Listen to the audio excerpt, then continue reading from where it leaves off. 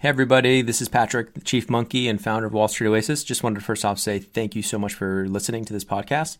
Second, want to make sure for any of you in the market for financial modeling training, remind you that Wall Street Oasis does have some incredible financial modeling training courses, including Excel modeling, financial statement through, linking up the three statements, DCF, valuation, M&A, LBO, even more niche courses like 13-week cash flow, venture capital course, real estate modeling, you name it. Go ahead and check them out at wallstreetoasis.com/courses. Thanks for the support. Wouldn't it be cool if there was a Netflix for finance? Well, there is. It's called Real Vision, and it gives you unprecedented access to some of the most respected names in finance. Watch interviews with legends like Kyle Bass, Jeff Gundlach, Stanley Druckenmiller, and many, many more. If you want to be part of the Real Vision revolution, visit realvision.com/WSO. Hello and welcome. I'm Alex Grodnick, and this is Moving Up, a podcast about secrets to success, struggles along the way, and life in general. Today, a great guest, Frank Rotman from QED Investors. Frank is one of the most prolific thinkers and investors in fintech. His firm QED has invested in disruptive companies like Credit Karma and SoFi. And besides being a pioneer in the fintech space, Frank is an incredibly deep thinker and has some very intriguing thoughts on the importance of exploration in your career, some of the big differences between working for a startup versus an established company, and how to determine which is the right path for you. And then we end with a quick discussion on the future of consumer finance. A really fun episode ahead. There's this idea with startups that you just need to get your product to market as quickly as possible and not worry so much about all the bugs and problems. Reid Hoffman says that if you're not embarrassed with your product, then you've launched too late. Like many startup ideologies that you just blindly subscribe to before you've actually lived it, PayClub went full steam ahead with this idea. Just get our MVP to market as quickly as possible. Sure, there was incredible value to this strategy as we spoke with our users and got their feedback and identified problems, but this was hard and the app had a lot of issues. That being said, we wouldn't be where we are today if we didn't follow the get your product to market fast strategy. In life though, you rarely get a second chance. Once you've disappointed the customer, I think it's pretty difficult to get them back at the very next bat. It may take a few more times around before the network becomes so strong that you'll get them again. People today have very high expectations from their apps and their banks. They're used to flawless experiences from Facebook, Instagram, Robinhood. So that's what they expect from anything they open on their phone. And that's tough to do for a very early startup. In the case of PayClub, we solve a very big problem for these college students. So even though our app was less than ideal when we started testing it in the market at the end of the last school year, we're seeing now that users are giving us a second chance. The app now is hands down delightful to use. I hear it from users every single day. And for users that had a less than ideal experience last spring, we're seeing that most of them are giving us a second chance, which is so amazing. But I think also a testament to the fact that there's a real problem here that no one else is solving. If I had to do it over, would I do it differently? No. The app is so great today because we had to overcome all of those hurdles and obstacles that we wouldn't have known about if we weren't in market. So while we're delighting our users now, the path to get there was a little bumpy. And that's part of the journey. I guess the conclusion here is just be careful of blindly accepting generally agreed upon advice. Every company and every opportunity is so specific that you need to tailor that advice to you, and it may not always be applicable. Something we've had to learn along the journey, just like you will. Okay, let's get into the interview with Frank. Frank, welcome to the podcast. Well, very nice to be here. Yeah, you're in Virginia, right? That's right. Okay, and you're a fintech guy. I think your Twitter handle is Fintech Junkie. You've been in fintech probably before it was even called fintech, right? Yeah, so my background really was being one of the original guard that joined Signet Bank, and Signet Bank eventually became Capital One. And Capital One 20 plus years ago was really one of the first fintechs. We just never called it that. Right. So, I mean, it's not like you went to college and said, "Oh, I'm interested in getting into finance." Was it like how did it work? How did getting that first job come to be? Yeah, it's pretty interesting. So I went to the University of Virginia, and I was there undergraduate and graduate studying systems engineering and applied math and statistics. And really, my background was in artificial intelligence and a lot of the analytic disciplines of engineering. And you can imagine, people asking me, how did you go from engineering and artificial intelligence into finance? And, the reality was I had a conversation with my thesis advisor. And my thesis advisor gave me some really good guidance when I asked him probably a question that a lot of your listeners are asking, which is, should I go on and get more education? Should I go get a job? If I should get a job, what kind of job should it be? I mean, it was really, exploring all of the options with someone who at the time I trusted quite a bit, my thesis advisor. And he just looked at me and he smiled, laughed, and said, that's the most insane and stupid question that you can ask. So, it was a good conversation that we had from there. But he basically said, the only way you're going to know what you want to do is by exploring. And the process of actually interviewing for jobs and the process of applying for, let's say a graduate degree or a PhD program, he said, you're going to encounter lots of people along the way and you're going to talk to people. And, it's that process that's going to help you discover what you want to do. He said, until you start losing sleep at night about an opportunity where you can just picture yourself doing it and you say, that's what I want to do going forward. These are the people that I want to be around. Those are the problems that I want to solve. He said, up until that point, everything is theoretical. And the theory behind going on for more schooling or the theory behind getting a job doesn't make sense because you can't make a decision on it. Instead, he said, go interview, go get jobs, go talk to people, go get into a PhD program or two. And that process will help you figure out what's right next. And it was probably the best advice that I ever got. Yeah, I mean, that makes a lot of sense. This is the premise behind internships, behind graduate school. Like, it kind of just opens up new windows, new opportunities. You can see things that you like, maybe that you don't like. And, I always viewed it as every internship that I had that I did, and maybe it was good, maybe it wasn't. But if it wasn't good, then that narrowing it down, one thing I didn't like, got me one step closer to seeing something that I could possibly, be perfect for me. Yeah, I mean, the sad truth is that when you're in college, all the companies come to you. You have more access to companies than you're ever going to have again in life. And you know the least about what it is you're interested in. So there's this big mismatch, and you've got to figure out how to actually navigate it and find what's right. And a lot of times, the students who are applying for jobs, they're intimidated by the process. And they don't want to actually ask the questions that they really want to ask because they think it's going to show poorly. But in reality, it's like a mutual dating exercise. You're trying to figure out whether you're a fit for them and they're a fit for you. And the best advice I can give is that you have to explore it that way. If you have questions, you have to ask them. If you're not sure, you need to figure out how you can become more sure. You need to compare it against other options that you actually have. And I think that discovery process, will lead to something that you'll feel very comfortable, where you can put your head on your pillow at night and say, this is what's right for me now. Right. And Frank, also in this process, there's kind of a couple of influences. Maybe there's the influence of your family. Maybe there's the influence of society telling you, these are prestigious jobs. It's great going and getting a job that does X, or doing investment banking or management consulting.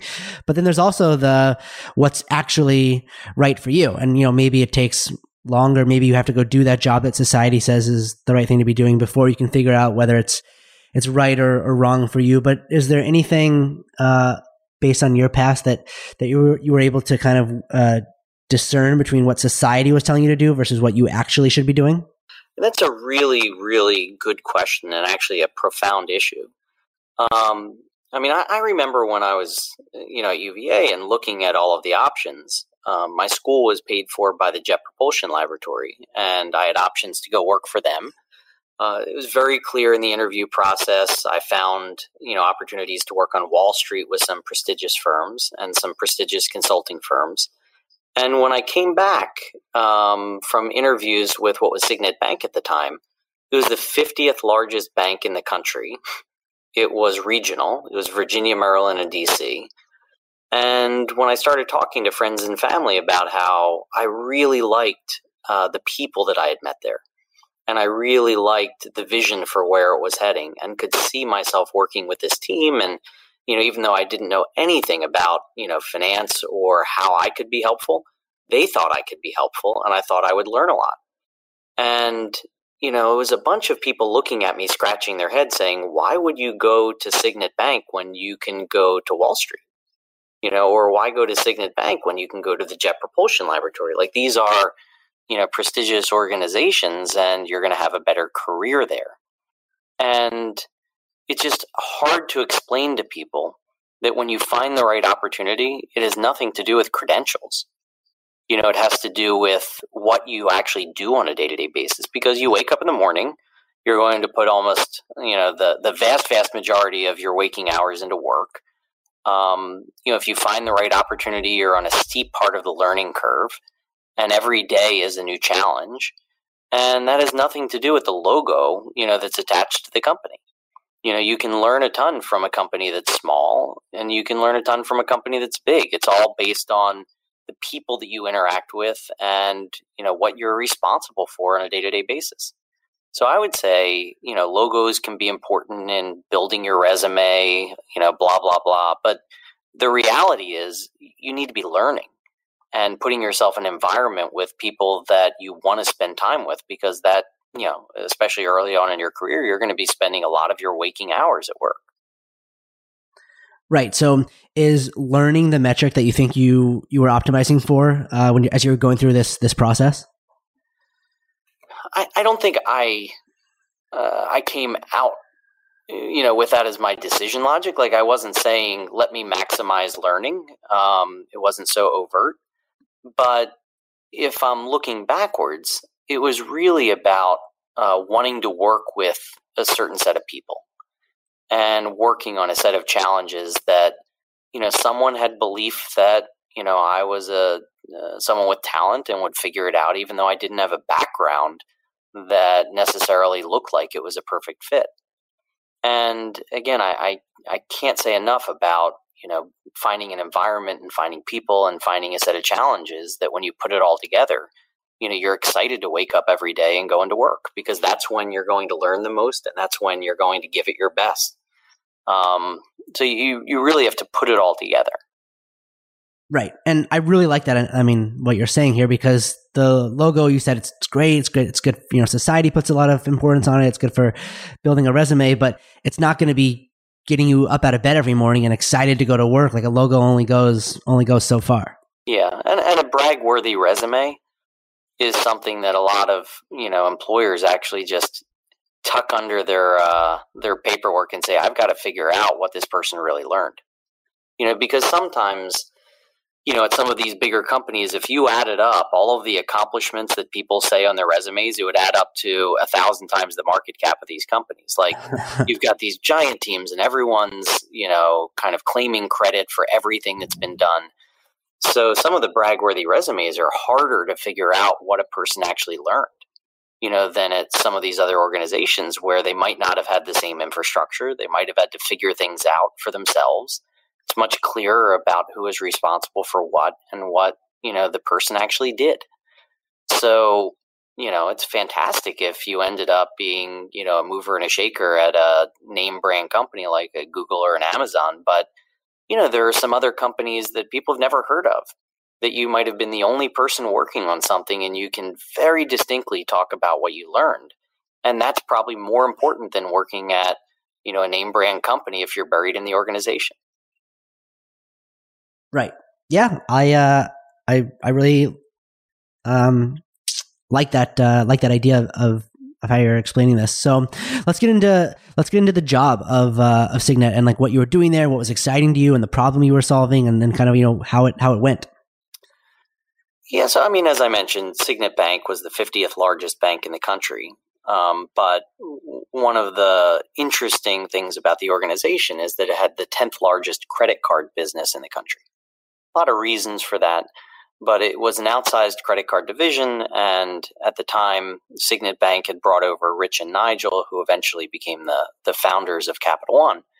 to figure out what to do with the credit card business.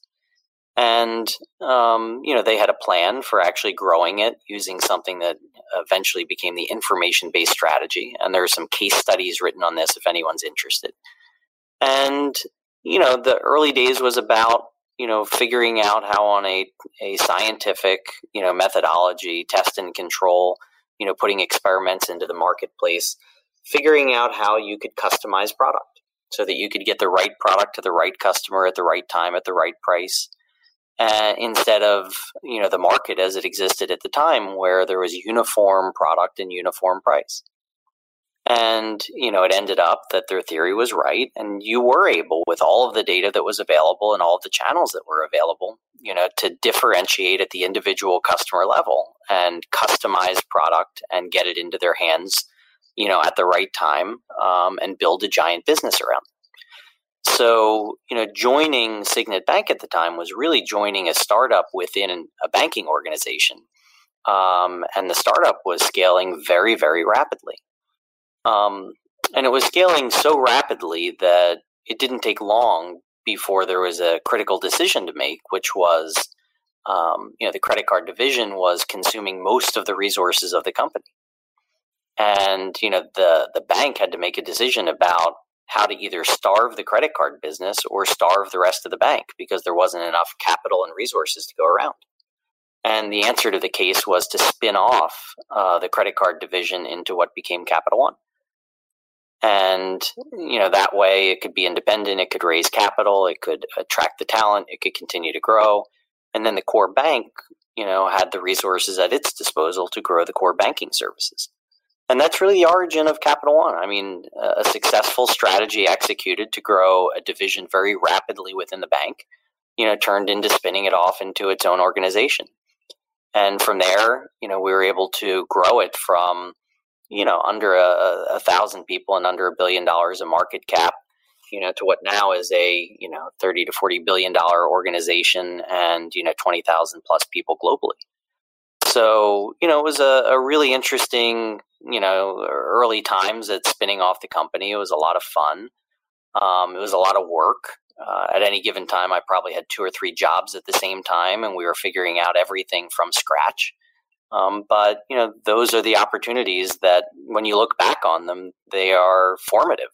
I would never trade it for anything else. It was just, a great learning experience.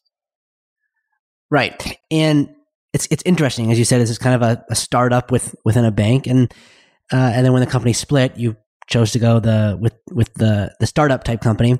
Do you see yourself as, someone that thrives in kind of like an ambiguous environment that startups are kind of geared for, obviously I'm kind of answering the question, but or is it like a big company guy? It's like, tell me what to do and I'll go execute on those tasks and I'll add data to decision making. Like, how did you know that you were like more geared towards the startup? Well, it wasn't very difficult. If you like moving quickly, if you like getting to yes answers, if you like ambiguous situations where, you have to do your best with incomplete information and feel comfortable doing it, a startup environment is much better for you than a bigger company with a lot more process in place. And when I first joined Signet Bank, I didn't know anything about finance. I didn't study finance in school. I studied engineering and applied math and statistics and artificial intelligence. And, it gave me a fresh set of eyes, or I was a fresh set of eyes into the organization to help think about things in a very different way. And whenever I would ask a question, and it would be a question like, couldn't we use statistical models to, tackle this problem in a very different way? The answer that would come back is, if you think the answer is yes, go build a team and go do it. And there were just big permissions that were granted. It's kind of funny because if the shareholders knew what I personally was responsible for at any given moment over the years, they would have, said to the powers that be that they were insane to put someone with no experience in charge. I was the first credit officer of the company before there was even official credit officer position. Managing a lot of the statistical models, all the statisticians that were responsible for, the risk decisions and the risk models of the company. And, it was just an environment where the answer was solving problems, not looking for someone with experience that, knew what they were doing and had done it 10 times in the past. So I just knew that was the right environment for me. I was definitely in the mindset of move quickly, get answers in place, figure out what you've done right, figure out what you've done wrong, but you have to get to a yes answer. And I think that's the biggest difference between working in a big organization and a small organization. If you're in a big organization, an established organization, the reality is that the powers that be, they will tell you at the beginning of the year what the goals are for the entire company, and they'll cascade it down business unit by business unit. And that gets cascaded down to the individual employee level to say, here's what you're responsible for. Here's how we're going to measure your success. And, at the end of the year, you're going to earn your bonus, based on hitting certain goals. Like, big organizations are fantastic at breaking big problems into small pieces and then building accountability, around delivery of results. The interesting thing is you can earn 90%, maybe more of your bonus by doing nothing different every year, just executing against what the company already knows how to do. And if you take on risk, you can try to chase that last piece of your bonus and, outperform. But in reality, there's a lot of risk that comes with, trying to pursue doing different things. So it's a sad but true adage that in bigger companies, you earn your bonus 1 year at a time.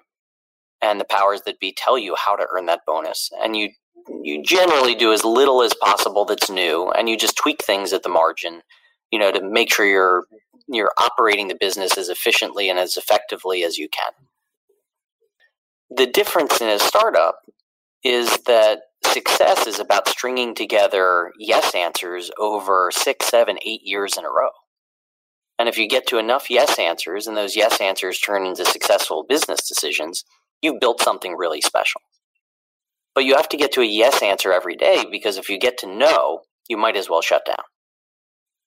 So you have these very different cultures where in a startup, everyone is trying to get to yes, and you're not worried about today. You're worried about building something that, becomes a giant in the marketplace and has commanding market share many years in the future. And you've got to have a long-term view, and you have to put plans in place that build up everything over time. And you contrast that to the big company that has all the resources, but they act very slowly because people are incented to make as little change as possible and to deliver against what the enterprise already knows how to do.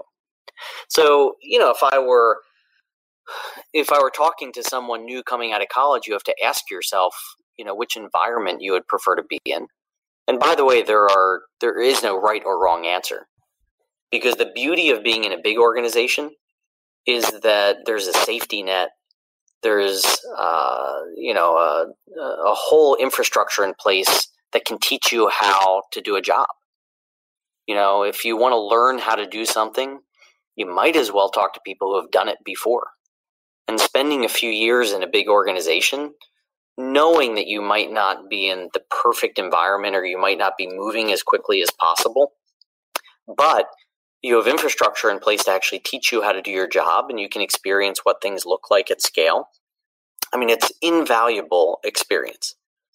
And, going to a startup is very different because you've got to learn everything on the job from scratch, and there isn't always the same type of help.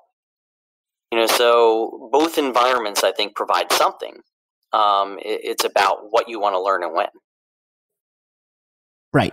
And it's really interesting, Frank. And it's kind of getting into some of the foreshadowing of things I wanted to talk about a bit later in some of your writings on the disruption of the incumbent banking system and startups changing the way that banks are organized. And as you're saying, people in large companies, they kind of do the same thing every day, and they can get 90% of their bonus, and that's good and fine until new companies deliver a more delightful, simpler, easier experience and kind of change the structural way that finance is done. Before we get into that, though, let's get to where you are in the journey today, leaving Capital One, that decision, and getting into venture. Yeah, I mean, in between Capital One and QED, I actually had a stint for a few years of building a student lending company. So I had some startup experience of my own, which was pretty interesting. And, after spending a number of years doing that, joined back up with Nigel Morris, who was the co-founder of Capital One, and formed QED Investors. And QED Investors is a boutique venture capital fund focused almost exclusively on fintech. Today we cover the US, the UK, and Latin America from a geography standpoint. And we're mostly early stage investors, even though we'll do a little bit of later stage investing. We like helping to crack the code on, businesses, figuring out, whether something is or isn't going to work in the market and how to assemble the business in a way that gives it the best chance of success. So, we like investing at the seed stage and the Series A stage. We're about a 12-year-old firm now, and we have about a dozen investment professionals. And we've invested in about 100 companies over the past dozen years, with about 60 or 70 of them active in the marketplace today. Yeah, that's great. And then just briefly, the decision to leave Capital One to go do your own startup. What drove you to that? It's always difficult in retrospect to put yourself in your old self and say, what exactly drove this? The reality is I had been at, Signet Bank and then Capital One for more than a decade. I think it was 12, almost 13 years. And, had learned quite a bit from the parent organization and, had been studying some other verticals that Capital One, hadn't yet really gotten involved with. One of them was student lending.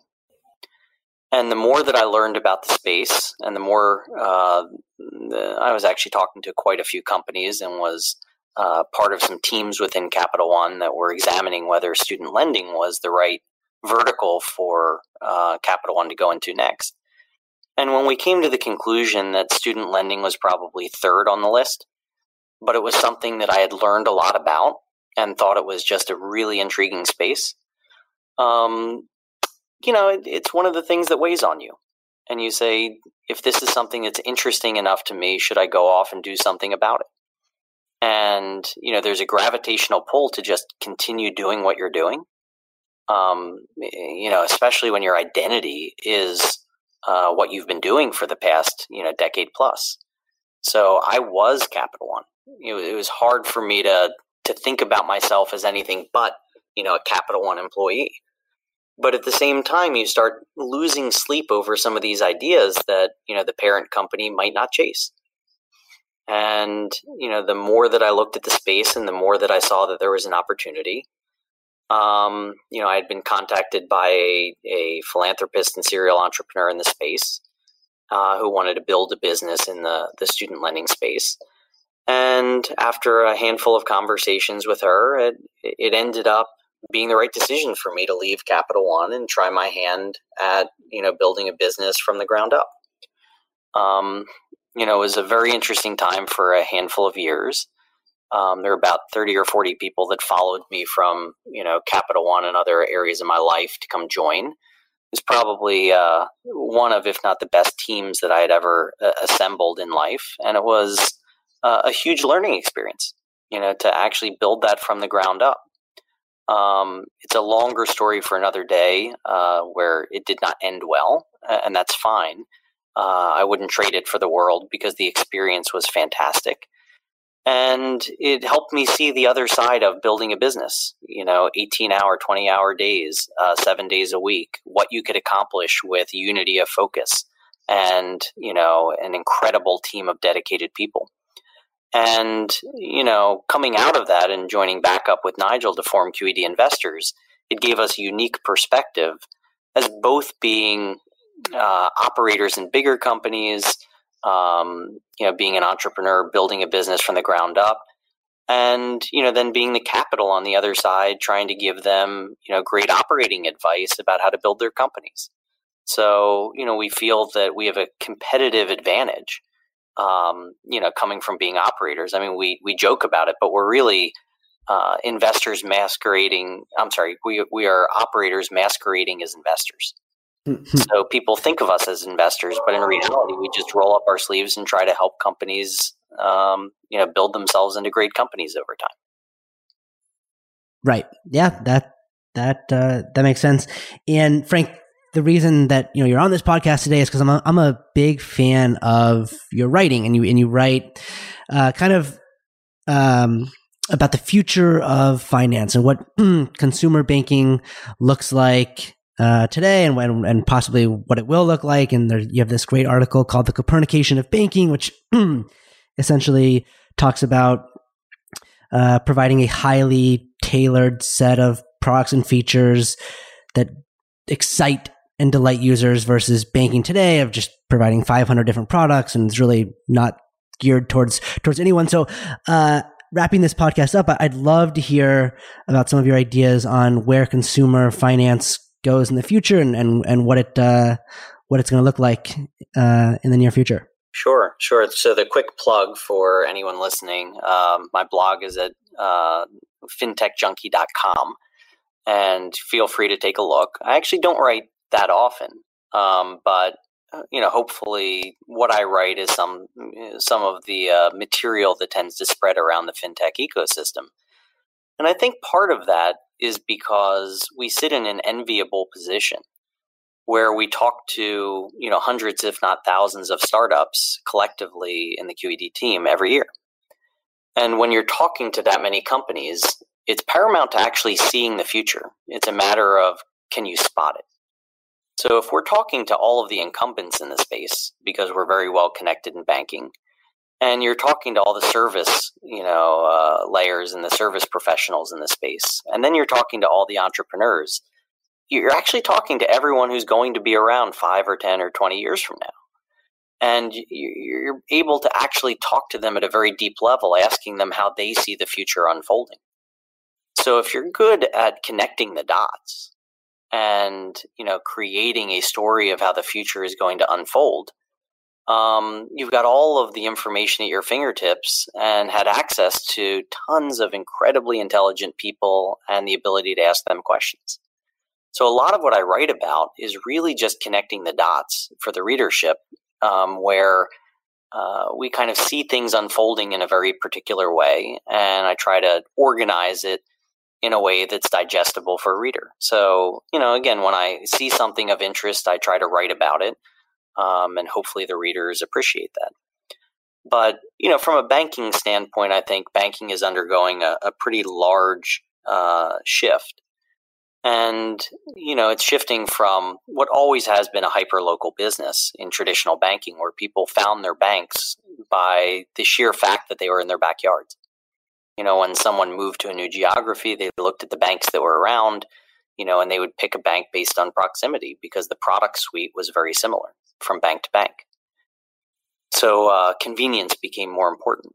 And, I think with a digitally native, newer user base and everyone, having mobile devices at their fingertips and a lot more of the banking service being able to be provided without physical presence, it's really changing how people consume banking products. And a lot of the real estate that the banks have, they're really 50 by 50, banks are really 50 by 50 boxes on street corners, that are advertising that they have banking services. And there are a lot of other ways of actually assembling suites of products that meet consumers' needs. So, in the Copernican revolution in banking, which is the piece that you referred to, I really outline a methodology of thinking about, how the banks are going to grow up and evolve, and, how they can be assembled in a very different way to meet consumers' needs. But, again, anybody who wants to check it out, I write every now and again on the blog. Yeah, well, Frank, it's fun hearing you discuss it, because I hear your words coming out of my mouth pretty much every day as I'm talking to investors and partners about PayClub, the startup that I'm building, and how banking is really no longer about community now that every single person has a bank in their pocket, and the old way of differentiating from a banking perspective is really now about building a set of highly tailored products and features. PayClub's building those types of product suites for a college student, but there's going to be so many different types of banks in the future. It's really great to hear you talk about it. So, this podcast has been really great. I love how purposeful you've been able to talk about the way that you kind of navigated your career. In terms of last question here, there's a lot of hungry entrepreneurial people listening to this podcast. Is there anything that they can do that would provide value to you in your career today? Look, we are always looking for talent. We are always looking for, people with fantastic ideas. The advice that I can give is be open-minded. Try to meet with the most intelligent, the most experienced, the most diverse, people that you can if you're thinking about, doing something entrepreneurial. But a couple pieces of generic advice I would give back, which is not answering your question, but I think it's valuable to leave on this note. Thing number one, if you're going to build something, have a reason for building it. There are so many businesses that we see that are just marginally better than what's out in the market today. And really the question that I ask all entrepreneurs about their product is one that, anyone who's thinking about going into the space should ask, which is, if a rational consumer were faced with perfect information, would they pick your product? And it's just a good foundation for building a business. If you have the best product in the market and you can make it work economically, then you have a reason for existence. And if it's much, much better than what's out there, then you have a fighting chance. The other thing I'll say is, don't be scared of actually working at a more established or bigger company for some period of time. You can learn a lot in that process, and all of that knowledge you can take and leverage it throughout your career. So many, young people entering the workforce that I talk with, they immediately jump to wanting to join a startup because they want to make a difference and they want to have control and they want their voice to be heard. But in reality, a career is a long thing, and the best way to get your voice heard is to have something to say. And sometimes taking 2 or 3 or 4 years and working somewhere and gaining experience is a way of fine-tuning your message and your ability to contribute. The key is just not getting caught from the sad state of inertia, where when you're at a company for a while, sometimes you just stay there. So, I would say don't be scared to work somewhere for a while and gain some experience, because that's the best way to have a voice. Yeah, well, Frank, I love that advice. This whole podcast has been really, really forward on advice. And I just want to thank you for coming on. Thank you for sharing. It's been a pleasure speaking with you. Well, same. And if you ever want to talk again, I'm available. Okay. Thanks, Frank. Thanks for listening today. If you like Moving Up, the best way you can support us is by telling your friends, helping us grow. Thank you.